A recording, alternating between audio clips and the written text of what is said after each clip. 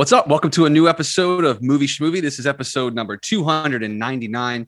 My name is Steve. I'm one of three co-hosts. My other two co-hosts that are with me, as always, are... I'm Ron. And I'm John. Now, are we all correct. Three co-hosts? Or so. Are you the host and we're your co-host, or is Ronald the host? Is this, is this one of those things? I think it's equal. I think it's three. I think we three co-host together. That's at least how we tell everybody that that we try to get to give us access to their movies. Yeah, that we right. We're a three-headed host. We're a three-headed monster, is what we actually. That's what the email says. Is that we're a three-headed dragon. We're the one that got cut. Yeah, we got cut from Game of Thrones, but we exist and we are a thing. But yeah, thanks for tuning into a new episode of Movie Schmovie. On today's episode, we're going to kind of go through some news items, some pretty big news items that we were excited to talk about earlier in the week. Kind of held some of the conversation for today's podcast, but the feature review that we're going to be going over today is a new movie called Profile, which is out today in theaters, where theaters are available to you. But before we get to the review, let's do some news, some items, maybe talk about a couple trailers that came out maybe, but what do you guys want to start with? I want to start with something that's a real detour, but it should be a quick one. Oh, great. 299 is the number of this episode. It is. Not only does that imply that a very momentous number is coming up, like right around the corner, but 299 conjures to me that $2.99 was the cost of an action figure when I was like in my prime action figure buying days. And I was just wondering, how much did action figures cost when you guys were in your prime action figure days? It just is a silly question, but I just wondered, was it still, was it like tacos? They kept it at around a certain price. It went up. 10 to 15. Cause I remember buying, X-Men action figures. And actually when, my mom used to work at the aquarium in Baltimore, I would like hang out with her cause we didn't have babysitters sometimes. And I got her the Q character from Star Trek. I got it because she was obsessed with that character. My dog is actually named Bambi Q James. That was actually but yeah, I had a Q and I saved up all my money. It was like $10. And I was so proud of myself that I could give my mom an action figure to put above her desk as she worked. So that's it. That's cool. 10 to 15. See, well, I'm thinking specifically of the Star Wars and G.I. Joe figures that were like that was my shit when I was a kid, and $2.99 pretty much everywhere for like a Star Wars, but these are like the 4-inch figures. So when you talk 10-15, you might be talking like a 6 or 7 inch figure or something. They're still the small ones. The cool thing about that, there was a store called Zare that had them for $2.68. Really? And I would get $5 a week allowance, and my mom would go. A lot of times, it's like I felt like if I'd been really good, I could negotiate. My mom would float me the extra like 64 cents or whatever it was to get 2 G.I. Joes on a Friday. So I'd be rolling into that week and feeling pretty good. What a childhood you had, John. Those were the days, guys. Those were the days. That's amazing. What about you, Steve? Oh, sorry, Ronald. Continue. No, go ahead. I just didn't know what Steve's price range was. I mean, I'd probably say it's somewhere. I was going to say somewhere around like $7 to $10. I feel like most of the ones I was buying, like of the ones that you described, John, were somewhere in that ballpark. Like, like they're maybe not as small as the Star Wars ones, but like all the like Ninja Turtle figurines I had, and like that early mid 90s, like that was probably the height for me. I want to say whether it was like, an allowance or just money from cutting the lawn or doing little odds and ends. Like it either went to baseball cards or action figures. And, I feel like they were probably like that same kind of mental check where like, oh, I got $20. That equals maybe 2.8 characters I could buy at the store. Right. And then, and then you'd sweet talk mom or dad, like you just said, like, okay, let's make it happen. What else can I do to make this work? And then, make my day better. And then there were those characters that they had like way too many of everywhere, and then the ones that you knew were hard to find. And it's like it was always you knew some stores which is like, this place is only going to have a bunch of I don't know what the He-Man characters would have been, but it would have been like easy, there would have been something they always had, Beastman or something like that. But Trapjaw was harder to find. I remember that. What were you about to say, Ronald? Related to that, okay, so so to supplement not being able to get new toys all the time, we go to like Goodwill and stuff like that to kind of fill in. Like she was just like, I'm not getting you. It was June, and I'm not getting any toys until December. So to the Goodwill we go, right? So I got a ton of Star Wars action figures, like the ones you're referring to, right? And I used to be a big Wizard Comics guy. Like, and you check the action figure values. And when I was in private school, a nun took my action figures. So like a year later, I got my Wizard magazine and I'm like looking through the values and I saw the ones that you're referring to. And Luke, who I had, went for like $5,000. Hmm. And that was out of the box. In the box was like 10. Wow. There was a hot second where people were actually paying those ridiculous, well, some collectors anyway, were actually paying ridiculous money for that stuff. Pretty soon that changed, but like there was, just like with comics, there was a brief period where certain things were worth something because it was something from the era where people didn't know, that weren't treating it like a collectible. But as soon as you were in the era that people had heard you could make $5,000 on an action figure, suddenly everyone's keeping their shit nice. You know what I mean? And then it means that from that point on, especially if something comes out and says collector's item on it, it's like gold foil stamped. It's like, no. You're going to be the thing that everybody gets. There's, there's too many of you already for this to be worth anything. But that's how they got a lot of us. Luckily, I at least enjoyed I played with them until they fell apart. Just like I read my comics until they fell apart to a certain extent. So I think there is this point of like, I did sort of want to keep things nice, but the battle of playing with them always won over the battle of like, keeping them pristine. So I was not a collector. I was a user and abuser of toys. I wasn't quite Sid, but I did have some. I did do some firecracker shit where I would put some firecracker under some moss, and I would like roll my GI Joe Jeep and time it so that it would hit right when the flip it over. Yeah, that's and it would like knock it over. Yeah, that was fun as hell. And I don't think I ever actually broke any toys, but if I had, I would have been sad, and it would have been like, well, what do you think was going to happen? All right. Well, that was my fun little diversion. That was the toys that made us, the segment. Yeah, we gotta pitch that up part of the episode to Netflix. Where were we? What was the news? We should talk about some Knives Out casting.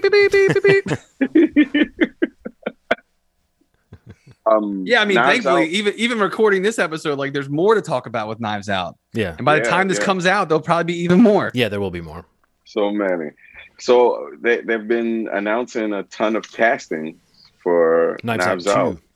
Knives Out 2. And so Netflix is getting 2 and 3, correct? Correct. Huge. Yeah. So who did they announce that really got you guys super excited? Well, Dave Bautista is a cool fit for Rian Johnson. You know what I mean? So good. And then Ed Norton is a cool fit for Rian Johnson. And is also a cool person to picture bouncing off of Dave Bautista. You know what I mean? And then they announced Janelle Monáe. Was that who they just announced? Okay. Yeah. Yep. So that's already like a pretty amazing cast that you can go, oh, wow, these people in this, not just in a drama, but in a world where it's a little bit heightened and it's a little bit, not quite campy, but it's fun. You can imagine what kind of part, like what kind of raging asshole Ed Norton's going to be playing. And, maybe what kind of super cool guy Dave Bautista's going to be playing. And I'm wondering who all's coming back. Like, I haven't heard anything about Lakeith Stanfield, but I'm kind of hoping, I don't know, somehow I think it would be cool to see him pop back up. But maybe Daniel Craig will be the only character that connects the movies. So yeah. The funny thing about it all is that that announcement wasn't that long ago, and this episode is coming out on May 14th. And it's like this is supposed to be filming. It starts filming in the rumors are in June. Like it's supposed to be this summer in Greece. But what I've read, that's and awesome. what people have said seems to be like a June start date, which is super soon. And so that makes sense that, they're kind of doling these names out, these big names, literally one a day for the past couple of days. And I'm sure it'll continue, off and on over the next few weeks. But yeah, I mean, this is exactly what Netflix wants. This is that's what they put up whatever $400 million for, or whatever that reported amount was. Yeah. This kind of splashy headline where the top headlines of every day of this week have been about their new movie, Knives Out 2. And it'll probably continue for at least a few more weeks until they go into production. And, this is good for them. It's good for Rian Johnson. It's good for everybody that gets involved with this, because I think everybody's excited to see what this is and what this franchise becomes. And not to mention, we didn't even say his name, but Daniel Craig is like a part of this too. And this is, in some ways his franchise, it seems, and that character's franchise. So even to say, the names that we just mentioned bouncing off of one another, you put Daniel Craig into it as Benoit, and it's like, it's just it's a cool idea, which is why I love the first movie, and I'm sure I'll love these movies, or at least I'm very excited to see them. Yeah, I don't know. We'll see. Knives Out 2 starts shooting this summer at some point, but we've got a pretty amazing cast already, and we're probably not even a third of the way through the names that they're going to drop. Right. Right. Easily, probably at least like 5 or 6 more big names, which is insane. Huge. But those are fun movies, man. Yeah, Those are fun movies. I think it'll be a lot of fun. I'm glad that there's no like CGI. It's just good storytelling, which could, which means that these movies probably have a pretty quick turnaround. They film in June, probably film for a month. That's true. That's true. Edit it, have it ready for the end of the year. So like, that's the fact that could maybe happen, or even January, February. That's nuts. Yeah, and that's kind of what happened with the first one. Is that like the whole story around it was that like they had a really small window to make that movie before Daniel Craig made the new Bond, or when it was kind of going in and out of directors and before they actually went to production on Bond, right? And so that happened during Knives Out. Like they did make that movie pretty fast, and it was ready pretty fast. So I mean, I don't know that they need to do that again, but it does seem to lend itself to what you're describing, which is like a movie that could go through production fast if they want this movie out in the next year or whatever it ends up being. So it'll be interesting to see how they turn that around. Yeah. Really cool. I wanted to mention something real quick. We've been talking about this off and on over the last year, and it's something that obviously is not changing just because the world is getting better in some ways and theaters are opening back up. But there was a couple big announcements this week of some sales of feature films that went into production under one production company, one studio banner, and was sold to a different distributor, whether it's a streaming service or that has some sort of combination over the top and streaming service. But the first one was Mark Wahlberg, Antoine Fuqua's thriller called Infinite. That got sold to Paramount Plus, and that's I don't think they actually announced a date for it yet, but it's supposed to be sometime in June. It was supposed to come out in September, and they pulled it and sold it to Paramount Plus. And I think what studio was that? That was Paramount, but that was like they didn't sell it. I guess they kind of moved it over to that release. They didn't even put it in theaters at all. It's going to be a Paramount Plus exclusive. And then the other one was Sony sold their Cinderella kind of reboot, remake, whatever you want to call it, but it's the one that is Camila Cabello is the star who is starring as Cinderella in it, but they sold that to Amazon, so that's going to be coming out on Amazon again, kind of foregoing a theatrical release, becoming like an Amazon Prime Video exclusive. I don't know that one has a date yet. I want to say it was supposed to come out in theaters in July, so only a couple months off of its release, and it's coming on Amazon now. So it's just a really interesting thing because it's so unpredictable, like what movies are going this route, and which ones are going a route where like it's only streaming, or it is or it goes to a service that has like a day and date type of thing, like Disney Plus can do, or HBO Max can do, or anything like that. Or even like sort of like Netflix is starting to do it more and more with their stuff, like Army of the Dead, the new Zack Snyder movie that comes out next week. It's getting the widest Netflix theatrical release that any of their movies have gotten because of a deal with Cinemark to actually play it in a lot of theaters. So that's like a whole new hybrid for them too, to kind of get some of their movies in theaters, or at least ones that they think people will pay to go see in the theater. And that seems to be like one of them. But the other side of the coin is ones like this, where like you have a Cinderella remake, you have a Mark Wahlberg action movie, both completely foregoing a theatrical release and just going to streaming. So, I mean, any thoughts on that? Just thoughts on those movies in general. Have you heard of those? Have you been looking forward to either, or anything like that? I wanted to, yes, I have heard of that. The Antoine Fuqua movie, Infinite. So there's a couple things I want to connect in all this. This has been a crazy week for Paramount Plus announcements. Yeah. One of them is that they announced that in 2022, they want to release an original movie every month for the entirety of 2022, right, which is kind of cool. I like that step. It feels like what HBO Max was kind of heading towards, which they were doing through the like day and date thing. So that means that they're trying to be heavy duty competition for services like that. John Krasinski just got a first look deal with Paramount Pictures, and some of that stuff is supposed to be going into Paramount Plus. Ryan Reynolds got a Paramount deal for 3 years that is supposed to be funneling some of that stuff through Paramount Plus.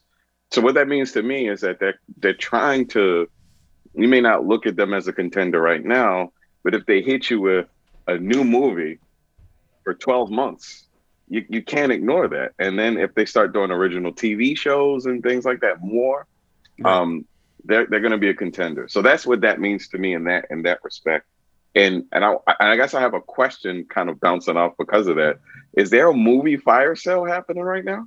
Is that what it feels like? Does it feel like they're just like, yeah. or some variation of it? It's just like we talked about, like that backlog or like the bottleneck of some of these movies that, were pushed back over the last year, that maybe they just don't have the confidence, of what's going to be released in theaters. You look at what's still coming out. It's a lot of the tried and true blockbusters or movies that are hitting, very key into a time of the year or to a demographic that comes to see a movie of its kind or whatever it is. It's just that, some of these musicals are going to still be released, like not necessarily blockbusters anyway, but I mean, they have an audience that come to see movies like that. But like, some of these ones that we're talking about, is just they kind of seem to be falling in that gray area of like untested franchises, like Without Remorse, another Paramount movie sold to Amazon. It's just weird when you look over the year. Paramount is like the major one that has basically offloaded almost everything. You know what I mean? So looking at this, so The Lovebirds, Trial of Chicago 7 went to Netflix. United States versus Billie Holiday went to Hulu. Coming to America, the upcoming Chris Pratt movie coming out on July 4th weekend, The Tomorrow War, and Without Remorse all go to Amazon. So that's in, 9-10 months those were sold. Now they do have movies still coming out in theaters. They have Quiet Place 2, they have Jackass, they have Top Gun Maverick, some other kids movies like Clifford the Big Red Dog. Again, some kids movies they're going to still put in theaters. But it's just like a weird, like I want to know what the equation is or what's the algorithm for like, why does, let's say, why does Without Remorse go to Amazon Prime, but Infinite goes to Paramount Plus? You know what I mean? Like, which ones are they deciding? Yeah. Like we said this about Coming to America. Like, why would they not have kept that in-house and use that to launch Paramount Plus? Because it came out the same week that Paramount Plus launched on Amazon Prime. So like the logic in some of this stuff is so weird to me, but you see this stuff just going out to random streamers that like, that didn't have a lot of stuff in production themselves during the pandemic. So they're buying and they're probably overpaying for these things. And then you have these studios, like you're saying, like we have 20 movies we need to release in the next year or two. And it's like, we can't release them all. We're going to lose money like crazy. So if we can sell it to someone, and get back our production budget and then maybe some back end stuff, like that's what they're doing, I guess. I don't know. What do you think, John? What's your take on all this? I mean, I don't know. I guess I'm kind of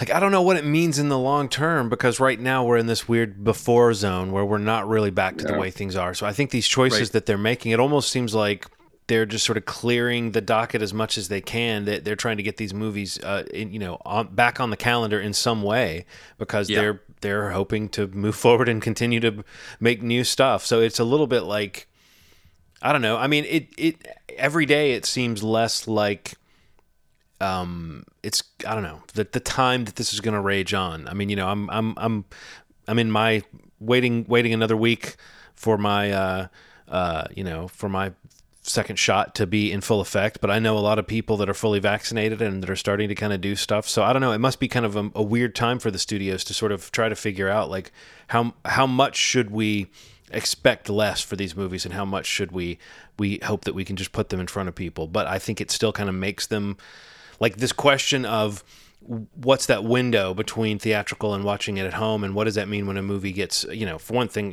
for a studio to sell stuff off. I mean, it's almost like there's 2 or 3 different issues going on there, but I think that issue is going to continue regardless of theaters being back in action and people going to see the movies out again. I think we still have kind of learned there's this extra hunger for seeing these theatrical movies at home as soon as possible. And the studios have realized they can still make a pretty good amount of money through their services. So I don't know. It kind of seems like they're trying a little bit of everything right now. But I don't know if I have a real strong opinion about it, like whether it's a trend that we can look at or if it's just in a year, it's going to seem like business as usual again, that right now they're kind of burning off some back catalog sort of. I was thinking about how scary precise Netflix can reach out for a movie now. So they can say in December, men between 18 and 75 watch this type of movie at this point in the month. That is so scary how precise that information can get. So their purchases are so much more intricate than say like, somebody that's just trying to go for something. Like maybe Hulu will pick something up with the hopes that something that'll do well, like Nomadland. But like Netflix can set up a situation where everything may not win something at the Academy Awards, but it will definitely win the hearts of people. They figured out a cool algorithm based on hours and hours and hours and hours. Yeah, they have a lot of information about our viewing habits and like. Yes. Right. Yeah, totally. So if they go into the market looking for army film about a 25-year-old man that, that's what they like. They like this. So let's buy 3 of those things and then let's put them out. It's crazy. And we know the second week of June is when this movie is going to perform the best, Yes, man. No, it's true. Like but it's weird though how Netflix. We've talked about how they still seem. I mean, it's changing because so many. It's the line is blurring between like what's a Netflix movie and what's a theatrical movie. But it's still, occasionally you feel that different development process. But I feel like that is even changing. That Netflix doesn't seem that different, at least not from the other providers that we're talking about right now in terms of the kind of content that, like Without Remorse, the fact that would have been a theatrical movie, it felt kind of TV sized to me somehow when I was watching it. There were a few scenes that felt like they would have, that would have really benefited from being seen on the screen. But it kind of felt like it would have, I don't know. That movie seems to me like it would have felt like a mid-level blockbuster in terms of what's on screen, the kind of action that you're getting. So, I wasn't even sure that wasn't kind of made as an Amazon movie. So when I heard that was acquired the way that it was, I was like, oh, okay, I guess, it's hard to know how well some of these movies would be doing if they weren't coming out in this very user-friendly way. But, no, it's gotta be crazy though. All this, like the forecast of how much money they're expecting to make, all that was just growing and growing and growing over the last few years. And then it just kind of burst. So like, who knows what's going to be that first movie to make $1 billion again, or to get back up to those crazy numbers that we were hearing. It almost seems like it was destined to pop in some way. It was destined to change, and the way we grade these things was destined to change. But no, as far as my opinion, I was listening to what you guys are saying, and then I basically synthesize your 2 opinions into a slightly new opinion. That's great. It works. So one of the ones, so there's a couple trailers that came out. I just wanted to mention this week. Yes. We don't really talk too much about trailers anymore, but there's a couple really good ones. But the first one was another one that Sony produced that they sold to Netflix, which is Kevin Hart's Fatherhood, which I think is going to be a huge movie for Netflix. Huge. It's going to be massive. And I actually think it looks really good. And I've heard that it's very good. But that movie just seems like a 4-quadrant. People were going to just eat this movie up. And their production, their promotion of it just seems right down the middle. And the trailer's really good. And I just think like this is, you talk about Netflix, like they know what to do and when to do it. And it seems like, oh, well, let's talk about a movie called Fatherhood for Father's Day, starring Kevin Hart, to everybody that has our service. Yeah, there's going to be a lot of people watching this movie. A lot of people. Yes. And then you'll like the movie, and you're like, man, that Kevin Hart's a funny guy. Oh, we have all of his specials here, right here for you to watch right now, right after you watch it.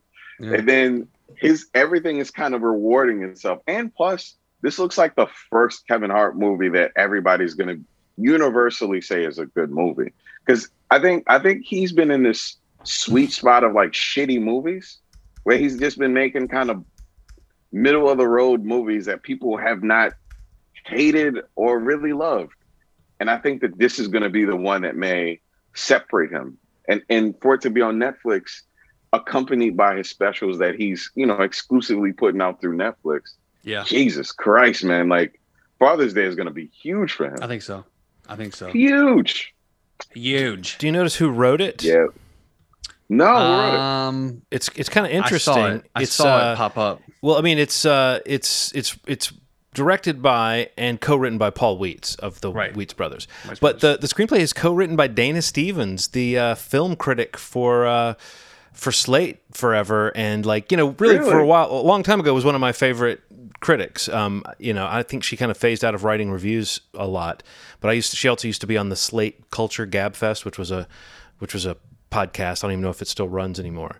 But she was just how you have those couple 3 movie critics who you go, this person's not just blowing smoke. She was like kind of an artsy critic, but she would occasionally dig in and vouch for some popcorn fare. So she just seemed to me like a legit film lover.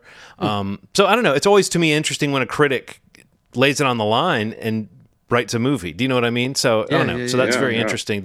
That's another thing that indicates this is. I mean, Kevin Hart has the ability to put any number of movies into action as a producer, and some of those movies could be some of those kind of lowbrow, quickie comedies. But he's a talented guy, so of course he can act. He could be he's just like any number of those really funny actors that find the right drama or comedy drama for them, and it could really connect. So there's no reason to think that he wouldn't be in something legit as well. But I don't know. That's just one more thing that makes it sound kind of interesting. Is that someone with a lot to risk if this movie sucks, being a film critic. So I don't know. I mean, I was interested before that. I did not see the trailer, so I was looking at the Wikipedia page to see what's up with this movie. But the cast is pretty fucking awesome. So it looks really good, actually. Yeah, it looks good, man. I teared up a little bit watching the trailer. I'm not gonna lie to you. Yeah, me too. When he gives her the kiss in bed. Yes, and he says, "Here's 2, one from your mother and one from me." And I was like, "Oh no, don't do this to me! I can't do it. When a trailer gets you, there's some shit going on. Yeah, that means the movie is just going to be like, fuck. Right. Yeah, exactly. And it's the little kid from Them who is like a force on that show, man. So I know it's going to be really good. At least should I be watching Them? By the way, is Them pretty solid?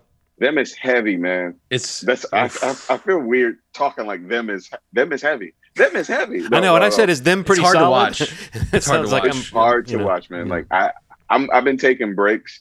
It's like racism is at an all-time crazy high in life, and then it's an all-time high in our media. Underground comes out Friday, or tomorrow. Railroad.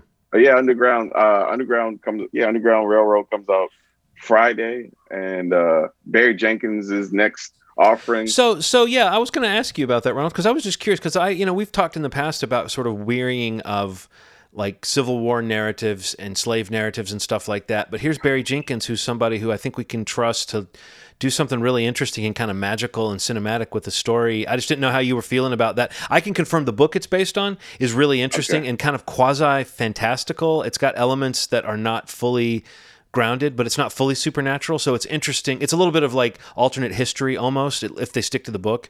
I was just wondering, if how interested you are in seeing that. It looks really good, but it also looks like more suffering. Yeah, unfortunately, I'm like exhausted a little bit from like trauma, on screen. I was like about to watch.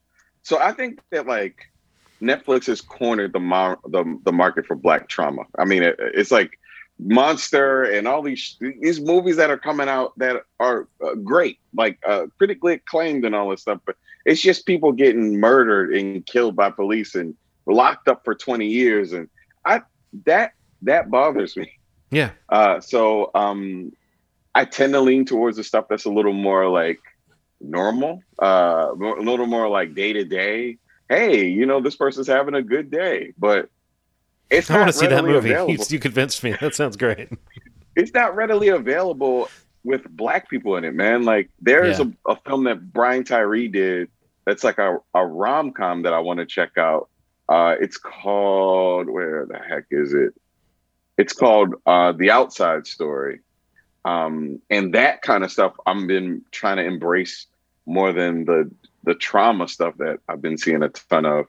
So, I mean, long story short, I'll probably watch the pilot of The Underground, because I know that it's like the Underground Railroad is actually like an actual subway. Like it's actually that's what I'm saying. It's a little bit. It's a literal railroad underground in the story. So I mean, it's got that element of fantasy, which is like, you know, some people might say they want that even less in this type of story, but it is trying to do something different than other narratives of its type. But like I said, I enjoyed the book, and the fact that it's Barry Jenkins, I'm very intrigued. But I can't pretend to have the same feelings about it that you do, but I am similarly like that kind of narrative. I just kind of feel like it's hard to watch and then appreciate the cinematic aspect of it when it's like it's such a button pushing thing, you know, to see that kind of suffering and that content displayed. It's exhausting, man. Like I always opt out of it, to be honest with you. But like, you know, if a good one comes along, I'll check it out. But like, is there a good one? Is it? I mean, and by that I just mean like, can I come out of this not feeling like my heart's being ripped out of my chest? You know, and that's the way them made me feel. Like I've had minor versions of things like that happen in my life, and I'm actually going through this phase where I'm like in a new neighborhood and having my existence being questioned at every turn. Like, you live here? Oh my goodness, this can't be you have to do something. Like, was this given to you? Like, people are asking me nuts questions. I don't live in a mansion. I live in a house. I live in a regular house. The houses around me cost more. And somehow I like being questioned at every moment feels like them, almost like a slightly less aggressive version of them, without blackface people just dancing around as ghosts. So like, you know, that's a. Well, I'm glad about that at least. Yeah, that's not. Can you imagine? Can you imagine?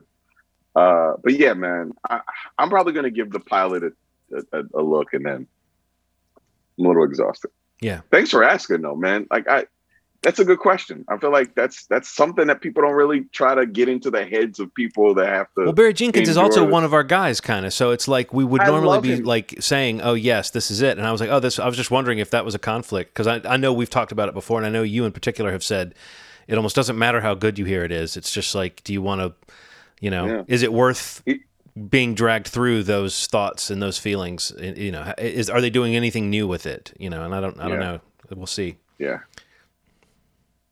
We'll see, man. I'll let you know. Yeah. Yeah. Maybe we'll watch it and, you know, talk about it on the show if it's worth talking about. But yeah. And it starts this weekend, right? Or did it? It starts this Friday, I think. Okay. Yeah. So it's when the podcast comes out today. All right. Anything else? But before we get to the review, hold on. Before we get to the review, just the other trailers I wanted to mention. Oh yeah, so everybody can find them. We can just breeze through these. So we'll just be like, we want to see this or no. Yeah. So absolutely. The Green Knight. Yeah. Did you guys see the new trailer? Yes. Yeah. Thumbs up. Yeah. The final trailer for A Quiet Place 2. Yeah. Have you guys seen I did not see that yet. I didn't see the final trailer yet. Final trailer's great. Can't wait to see it. Okay. Yeah. And then the real one that came out at the beginning of the week that really got the most buzz is Venom: Let There Be Carnage. And it looks really fun. It really does. It looks like they worked out the tone that, like, and I did not see the first one, but I remember seeing the trailer and thinking, oh, what is this? And I heard people talking about it. It's got funny moments and it's got kind of violence and sudden moments that are like putting it in this different zone for this type of movie, and that Tom Hardy seemed to be having a little fun and all that stuff. And so I was like, okay, I'll check it out at some point. And then my son saw it at a sleepover and came back and said, Dad, it's pretty cool. You know, you might like it. But they had fun with it. And I was like, okay, a couple of 13-year-old boys liked it, so maybe I'll like it. And then I saw this trailer and I was like, I guess I should go back and watch that movie, just because it looks like that what they're doing with this looks like, okay, they've settled on a take on this character and the way that it works with the world. That just you know, it was really funny to me, just the stuff that was in the trailer. But even beyond that, I thought that the origin of the villain we get looks really insane and cool, and Woody Harrelson seems to be having fun, and it's always a good sign to me when Woody Harrelson is in something that seems to be having fun. Definitely. So I don't know, and also it's Andy Andy Serkis directing, so I think we can expect the mocap, for whatever that means, we can at least expect that stuff to be well imagined, and for the potential of what can be done with this type of storytelling to be visually imagined. And it actually did look kind of cool. It made me think, okay, I hope this works out for Andy Serkis, It looks good. Like the actual creature effects, like look, the brief shots that you get of Carnage, like look really good. Like, and I was going to tell you guys, I didn't mention it on our thread, but there's a video that came out along with the trailer. I guess it's on Sony's YouTube page, but it's Andy Serkis like breaking down the trailer, and oh wow, it's really good. It's really good, and just like you can just hear like how much fun he had making the movie, and like he's really excited for people to watch the movie. So just like we all like him a lot. Like he's a we're fans of his on this podcast. So yeah, like the mentioning of him getting to direct this, and the insight that he has into whatever the mocap elements of this movie are. But I mean, even just like the creature performances and like what that stuff looks like and what can be done with digital effects, like has had his hand in some way in some of the best that there's ever been. So, for a comic book movie called Venom, Let There Be Carnage, like it is what it is, but it does seem like he had a blast making the movie. So check that video out if you can track it down. It's literally like a shot for shot breakdown of the trailer with the director, Andy Serkis. That's worth checking out. No, that sounds cool. I like him a lot. Yeah, very, very cool. I think that was the only those were the three I wanted to mention, but a lot of cool trailers came out this week just before we recorded, so thought we could mention them. Should we do like a trailer roundup soon? I think so. Something? It's always fun when we do that. Like I think at this point there's starting to be enough stuff to get excited about. So yeah, I love talking about trailers, and so we should start doing that more often. Okay, cool. So let's just do a little review of the feature movie for this week. This is coming out today in theaters. This is a movie called Profile, directed by Timur Bekmambetov, which most people probably know from Day Watch, Night Watch, maybe Wanted. Those movies are probably the most mainstream films that he's Abraham had. Lincoln Vampire Hunter. Sure, that too. But he's kind of been really involved in this whole this screen life genre or subgenre of movies, and they have definitely developed and kind of deployed this production means of making these things look the way they look. And I think he's also a producer on Searching and Searching 2, so he's got his hand in these kinds of movies. But this movie basically, I don't know, do you want to talk about it? Synopsis, John? I don't want to dominate the conversation, but do you want to break it down? Oh, I guess we would say that if those movies you've mentioned are kind of in the vein of thriller or straight thriller or supernatural thriller, we've seen, right. And this one is more like political thriller kind of, but it also goes with that sort of real world horrors aspect, in that there's a few points in this where what it's depicting, the kind of surprises around the corner of what's happening on screen, are very much like the sort of surprises that happen in one of the straighter horror films like Unfriended or something like that, where it's but it's more grounded. And I would say if that's something this movie has a tougher time with, is because it is trying to be more real world and more grounded. I think when it does get to the more ridiculous aspects, I mean, Searching had this, all of them have had that point somewhere in the third act. Things have to take a turn and they amp things up, and you have to kind of go with, it's like found footage movies do this too. At some point you have to go with the fact that someone's still filming. At some point you have to go with the fact that someone's doing so much of this through the phone or saying what they're saying out loud or whatever. I think this movie kind of, because it was trying to be rooted in such real world stuff, when it gets to the more heightened aspects of it, it I don't know, it felt a little bit schlocky or something to me. But I mean, as far as the technique of telling the story this way, through all the interactions, all the stuff I just said, the way clicking on a message can kind of be like a shock. I think this movie, it's almost like funny in a strange way that he's had a hand in 2 or 3 of these, and he's making one now, as though they're really just saying this is a straight up subgenre now. For sure. Yeah. But I don't know. I mean, I think it has some moments of tension. It has some little character beats that work, and it has some people that maybe you'll kind of like. And I think ultimately it's a little bit like it didn't quite blow me away. But I do think that idea of, well, a journalist who's kind of catfishing a terrorist, or a journalist who's going undercover in this way. I told you we binged Catfish. I see everything through the filter of Catfish recently. My wife was watching an episode of Hoarders, And I was like, why don't they just have one? I just want to see Neve pop in and see what he thinks of these hoarders. See if that show is so good, man. Anyway, but like, so I don't know. There's something about it that does feel very plausible, and then there's those little moments where it just feels it's got some movie-ish stuff that happens. Like for instance, when she creates her new identity, like within minutes, she's in with this relationship with this guy. There's obvious reasons. I mean, in the story, you might look at the reasons why some of these things are seemingly easy for her, but I don't know. I mean, I think it kept me going the way a lot of thrillers do, kind of pot boilers, where you can't help but be engrossed by how things get worse and worse. But it kind of felt like her like she seemed like kind of a bad journalist, and like her decisions were incredibly impulsive. And I know there's supposed to be sort of a head versus heart thing going on for her character, but I don't know if for me that really translated, because we're still talking about a terrorist. It's like her boyfriend's kind of dull and pushy, and then it's a terrorist. So like this idea that she's kind of tempted by this other life that she's dipping into and going undercover.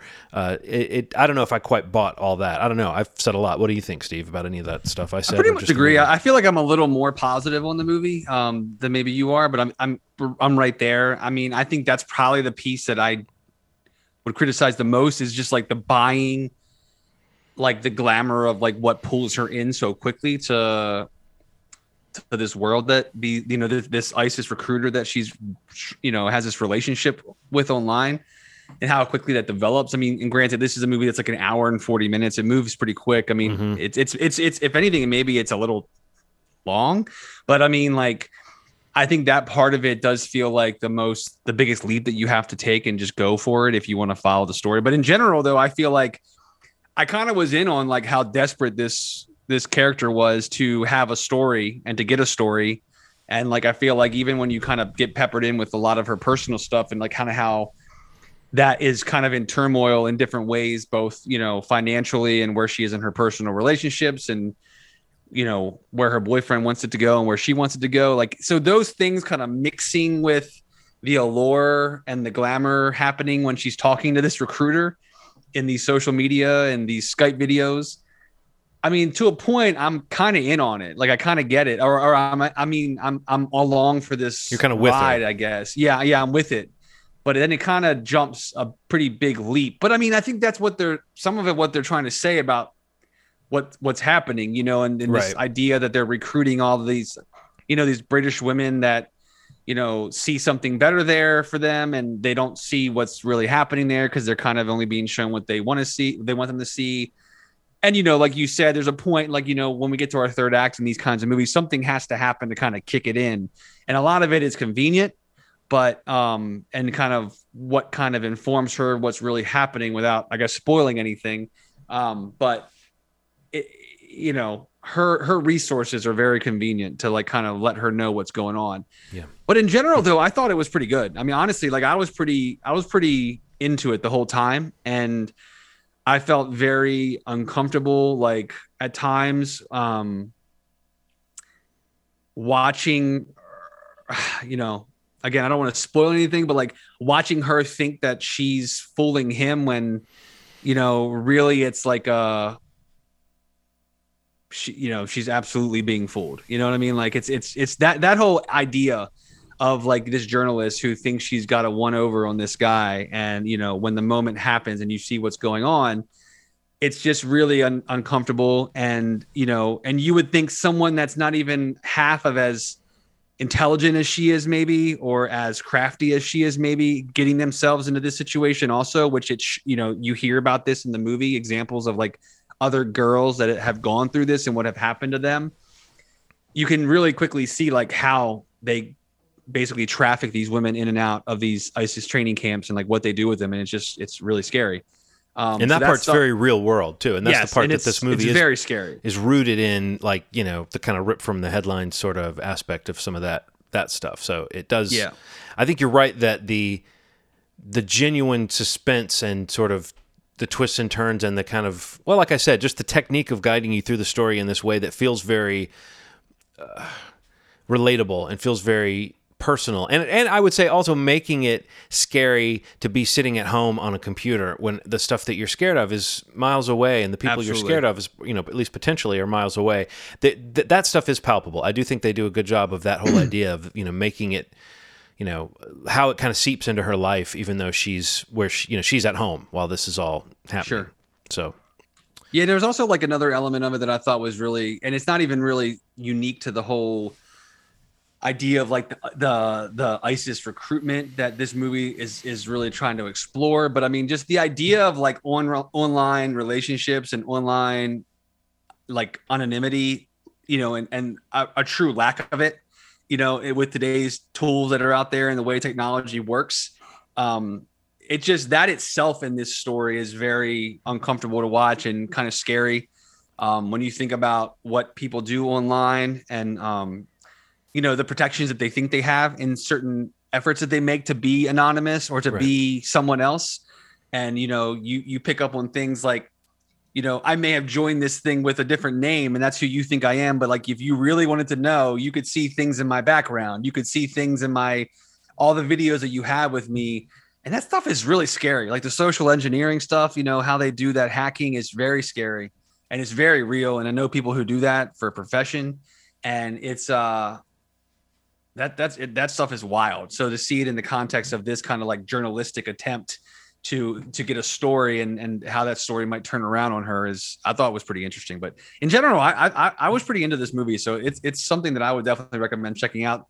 Especially there's not like a lot coming out right now. So, I mean, like it is one that's trying to have a release. I don't know, when it'll be on video on demand if you want to wait for that option. But I would definitely recommend checking it out. Just in general, I like these screen life kind of movies. Like I'm in on Searching, the Unfriended movies. Like I'm kind of in on all these because I just think it's kind of innovative and different. But I don't know. And you didn't get to check it out, Ronald, right? So like we're basically selling it. We're trying to sell it Ronald, to you, basically. I was just going to ask you, what do you think of the kind of stakes in those screen life movies? As we've said, we've seen. My favorite of them all is still Host. I know that's maybe not quite the same format, but I do think Host is and I know it's a horror film, and I do think like this movie is, like I said before, it's a good test case for let's not do a horror, let's do something else, but let's still have those feelings of like the pulse pounding excitement of like the story that you're being led through. It has some horror. It almost teeters into horror in that last act. But how do you feel just in general, not having seen this, Ronald, but about those sort of movies that use social media and also I think benefit from using the real apps and the real, it really looks like the screen that you're at home. You might be compelled to click on your mouse while you're watching the fucking movie because it's so, especially if you watch it on your computer, as we did this screener, as I did. Zoom, Host using Zoom and the way the realism of that, and just Host is the best one I've seen. I say Searching is a close second. I love the pacing of Searching, but Host just took me by surprise in a way that I just couldn't handle. Honestly, it was pretty amazing. So I've seen really good versions of those, and I've seen really bad. I saw one that was like a Facebook. Somebody died and started appearing on Facebook, and I remember that one. What was that? Yeah, was that one of the Unfriendeds?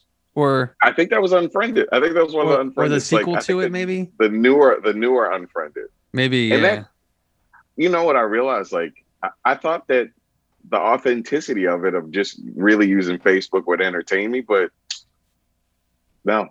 It really just is driven by how well the story's told. So if this story's told well and it's done, fairly realistically, I'm in. I love them. I'm really a big fan of them. This doesn't feel like a genre that's been worn out yet. This doesn't feel like found footage. It felt like every movie was found footage for like a year or two for a while. Right. This doesn't feel like that so much. Like this feels like a genre that's still budding. We watched did you see the Romeo and Juliet one, Steve, at South by Southwest? The R&J? Yeah. Yeah. I mean, I like that way more than I thought that I would. And that was a cool version of it too. So like this feels like a budding genre. I'm very excited to see what this movie's about. Like I really wanted to see it, unforeseen circumstances prevented it, but I like those movies a lot. So. I think you'd like it. I think you'd like it. I mean, it's okay. like, and honestly, even with my criticisms, with me saying like, oh, it's a thriller that gets a little off the rails in the third act. It's like there's a lot of really solid thrillers that you could say that about. That, like that's where they have to keep upping the ante. And also, I think for me, it's what you were talking about, Steve, too, and at least what you confirmed about what I was saying, which is like that. I think if I got bumped by anything, it was by like, okay, are we supposed to think this character is smart, or are we supposed to think that she's impulsive? And I think that whole idea of she's tripping over her feelings is kind of the character note that's supposed to make us buy that stuff. And your ability to go along with that and to vouch for a character who's acting that way will depend on how much you like the way the movie resolves. But I think even in that section where it was becoming implausible, it still has that, again, the kind of creep factor of just, I don't know. And I actually thought some of the stuff in Unfriended was effective, because I think that idea of who could be on the other end of a chat, who could be, especially that, that face, that no avatar person that pops up. Yeah. I think that's just a creepy idea, that notion of the unknown presence that's out there, or what's really happening.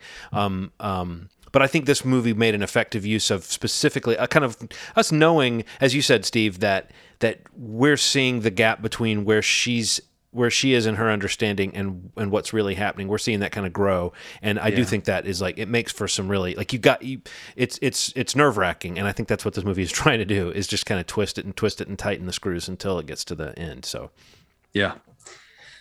So that's out today in theaters, Focus Features. I don't know what their theatrical window is. If you're not comfortable going to theater still, it'll be in some video on demand option at some point in the near future. But if you're comfortable going to see a movie in the theater and it's available, where you live, or, it's definitely something I would probably recommend checking out. It's a really interesting movie. And I don't know what else he has coming up next, but he does seem to be doing a lot of these kinds of movies. And again, I think he's kind of at the forefront of the technology that they use to make them.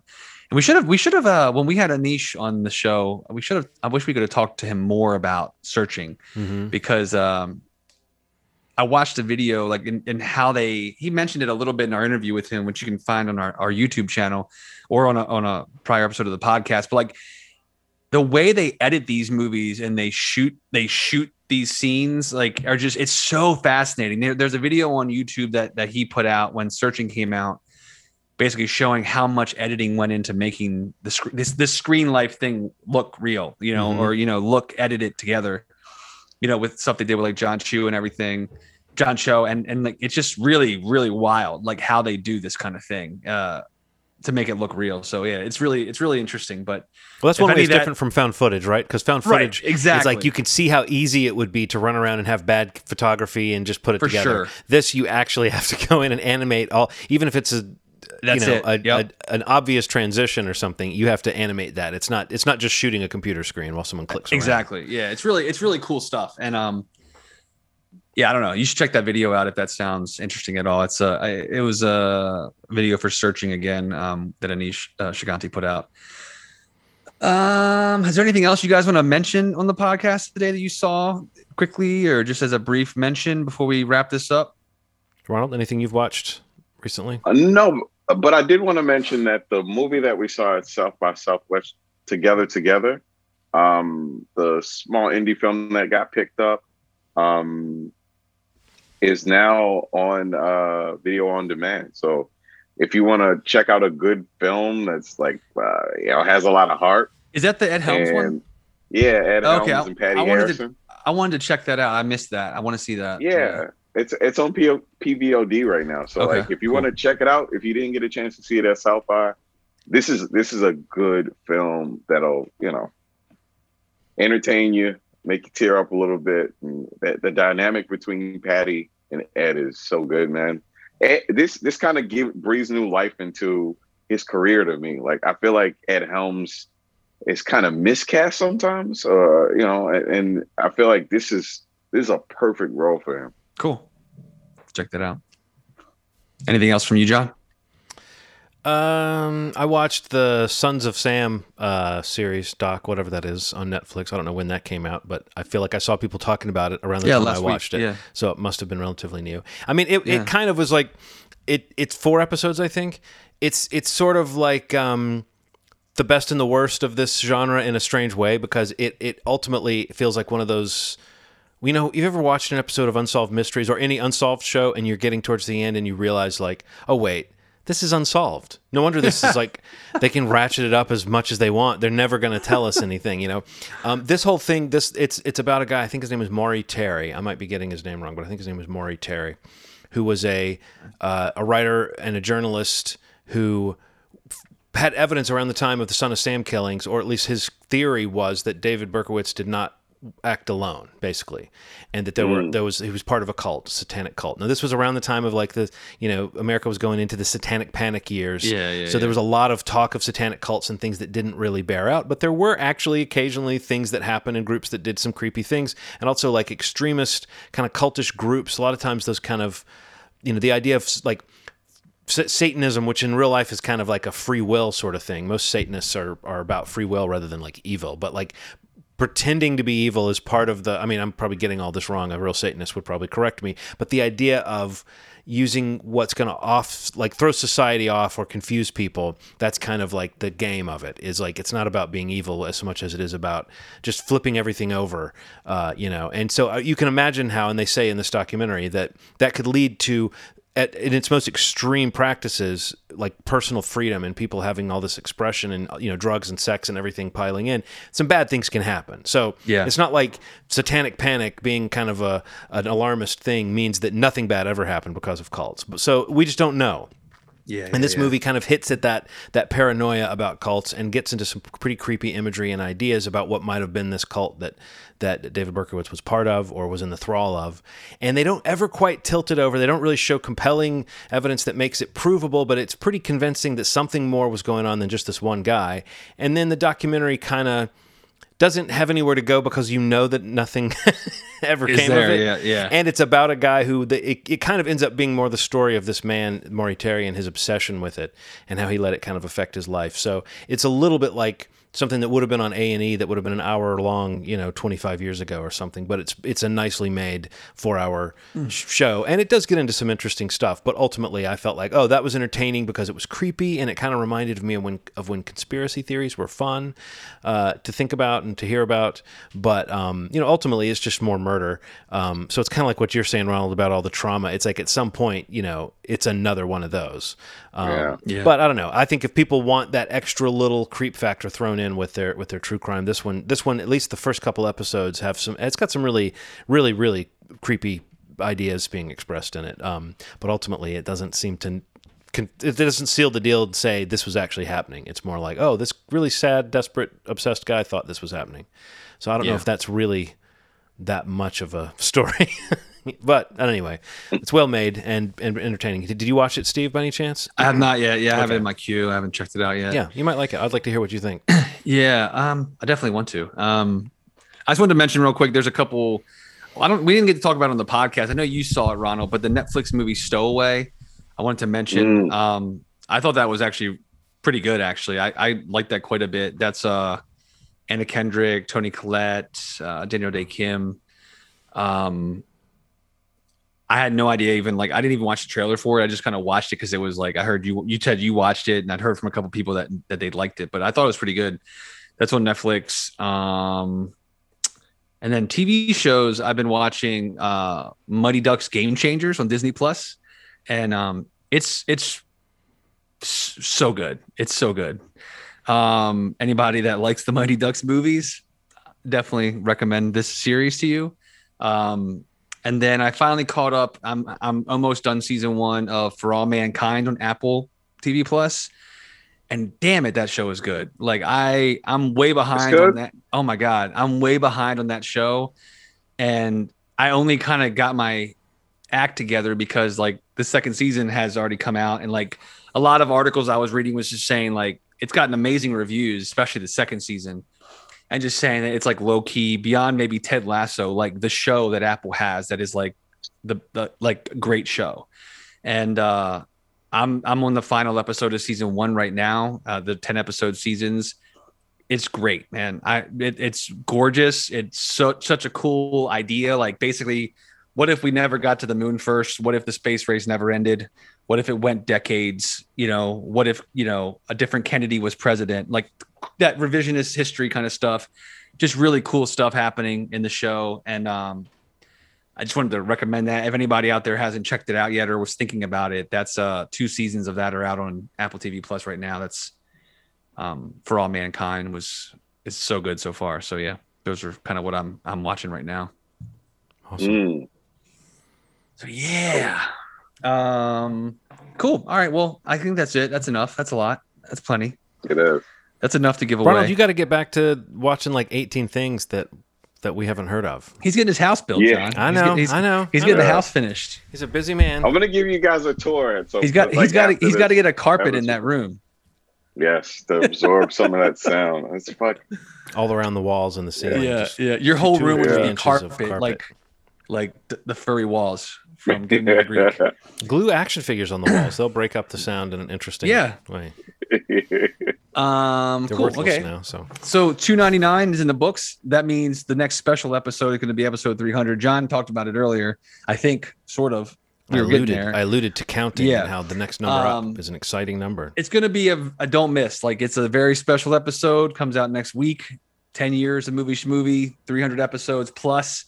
But we had some special guests join us for the episode to go over a really fun topic to kind of cap off a decade of this podcast that we all love doing. So please, especially next week, tune in to episode 300.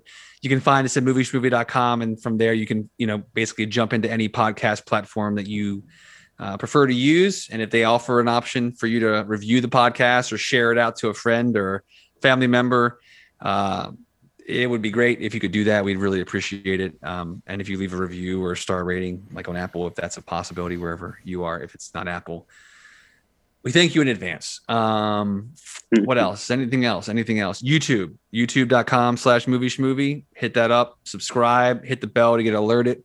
Some people prefer watching videos and listening to podcasts. You could do that too. All these episodes are coming out there the same day that the podcast drops. And we have a special side thing on the YouTube channel called Marvel Schmarvel, where we're kind of going over different shows, different movies as they come out that Marvel Studios is putting into the world. And we just kind of finished going through the seasons of WandaVision and Falcon and the Winter Soldier. We're going to be talking about MODOK, the new Hulu series coming up here on another episode. And then once Loki kicks off in June on Disney Plus, we'll be back at it on a weekly basis, recapping those episodes. And again, that's only on YouTube. That is not in the podcast feed. So if you want to check that out, if you're a fan of Marvel, subscribe there so that you get those alerts. Or if you're a fan of Schmovie. I mean, come on, you could hate Schmovie. Marvel and just be a Schmovie completist. That's true. You got to see it all, and you got to see that. Then that's one day. That completes jokes the set that we create on that show will be bleeding back into this show, and people will be like, right. "What's all this talk about Aunt May? What the hell is happening?" Oh man. Yeah, it's gonna be it. That's it for this episode. Thank you for listening, and as always, you've made our day. Thanks. Bye.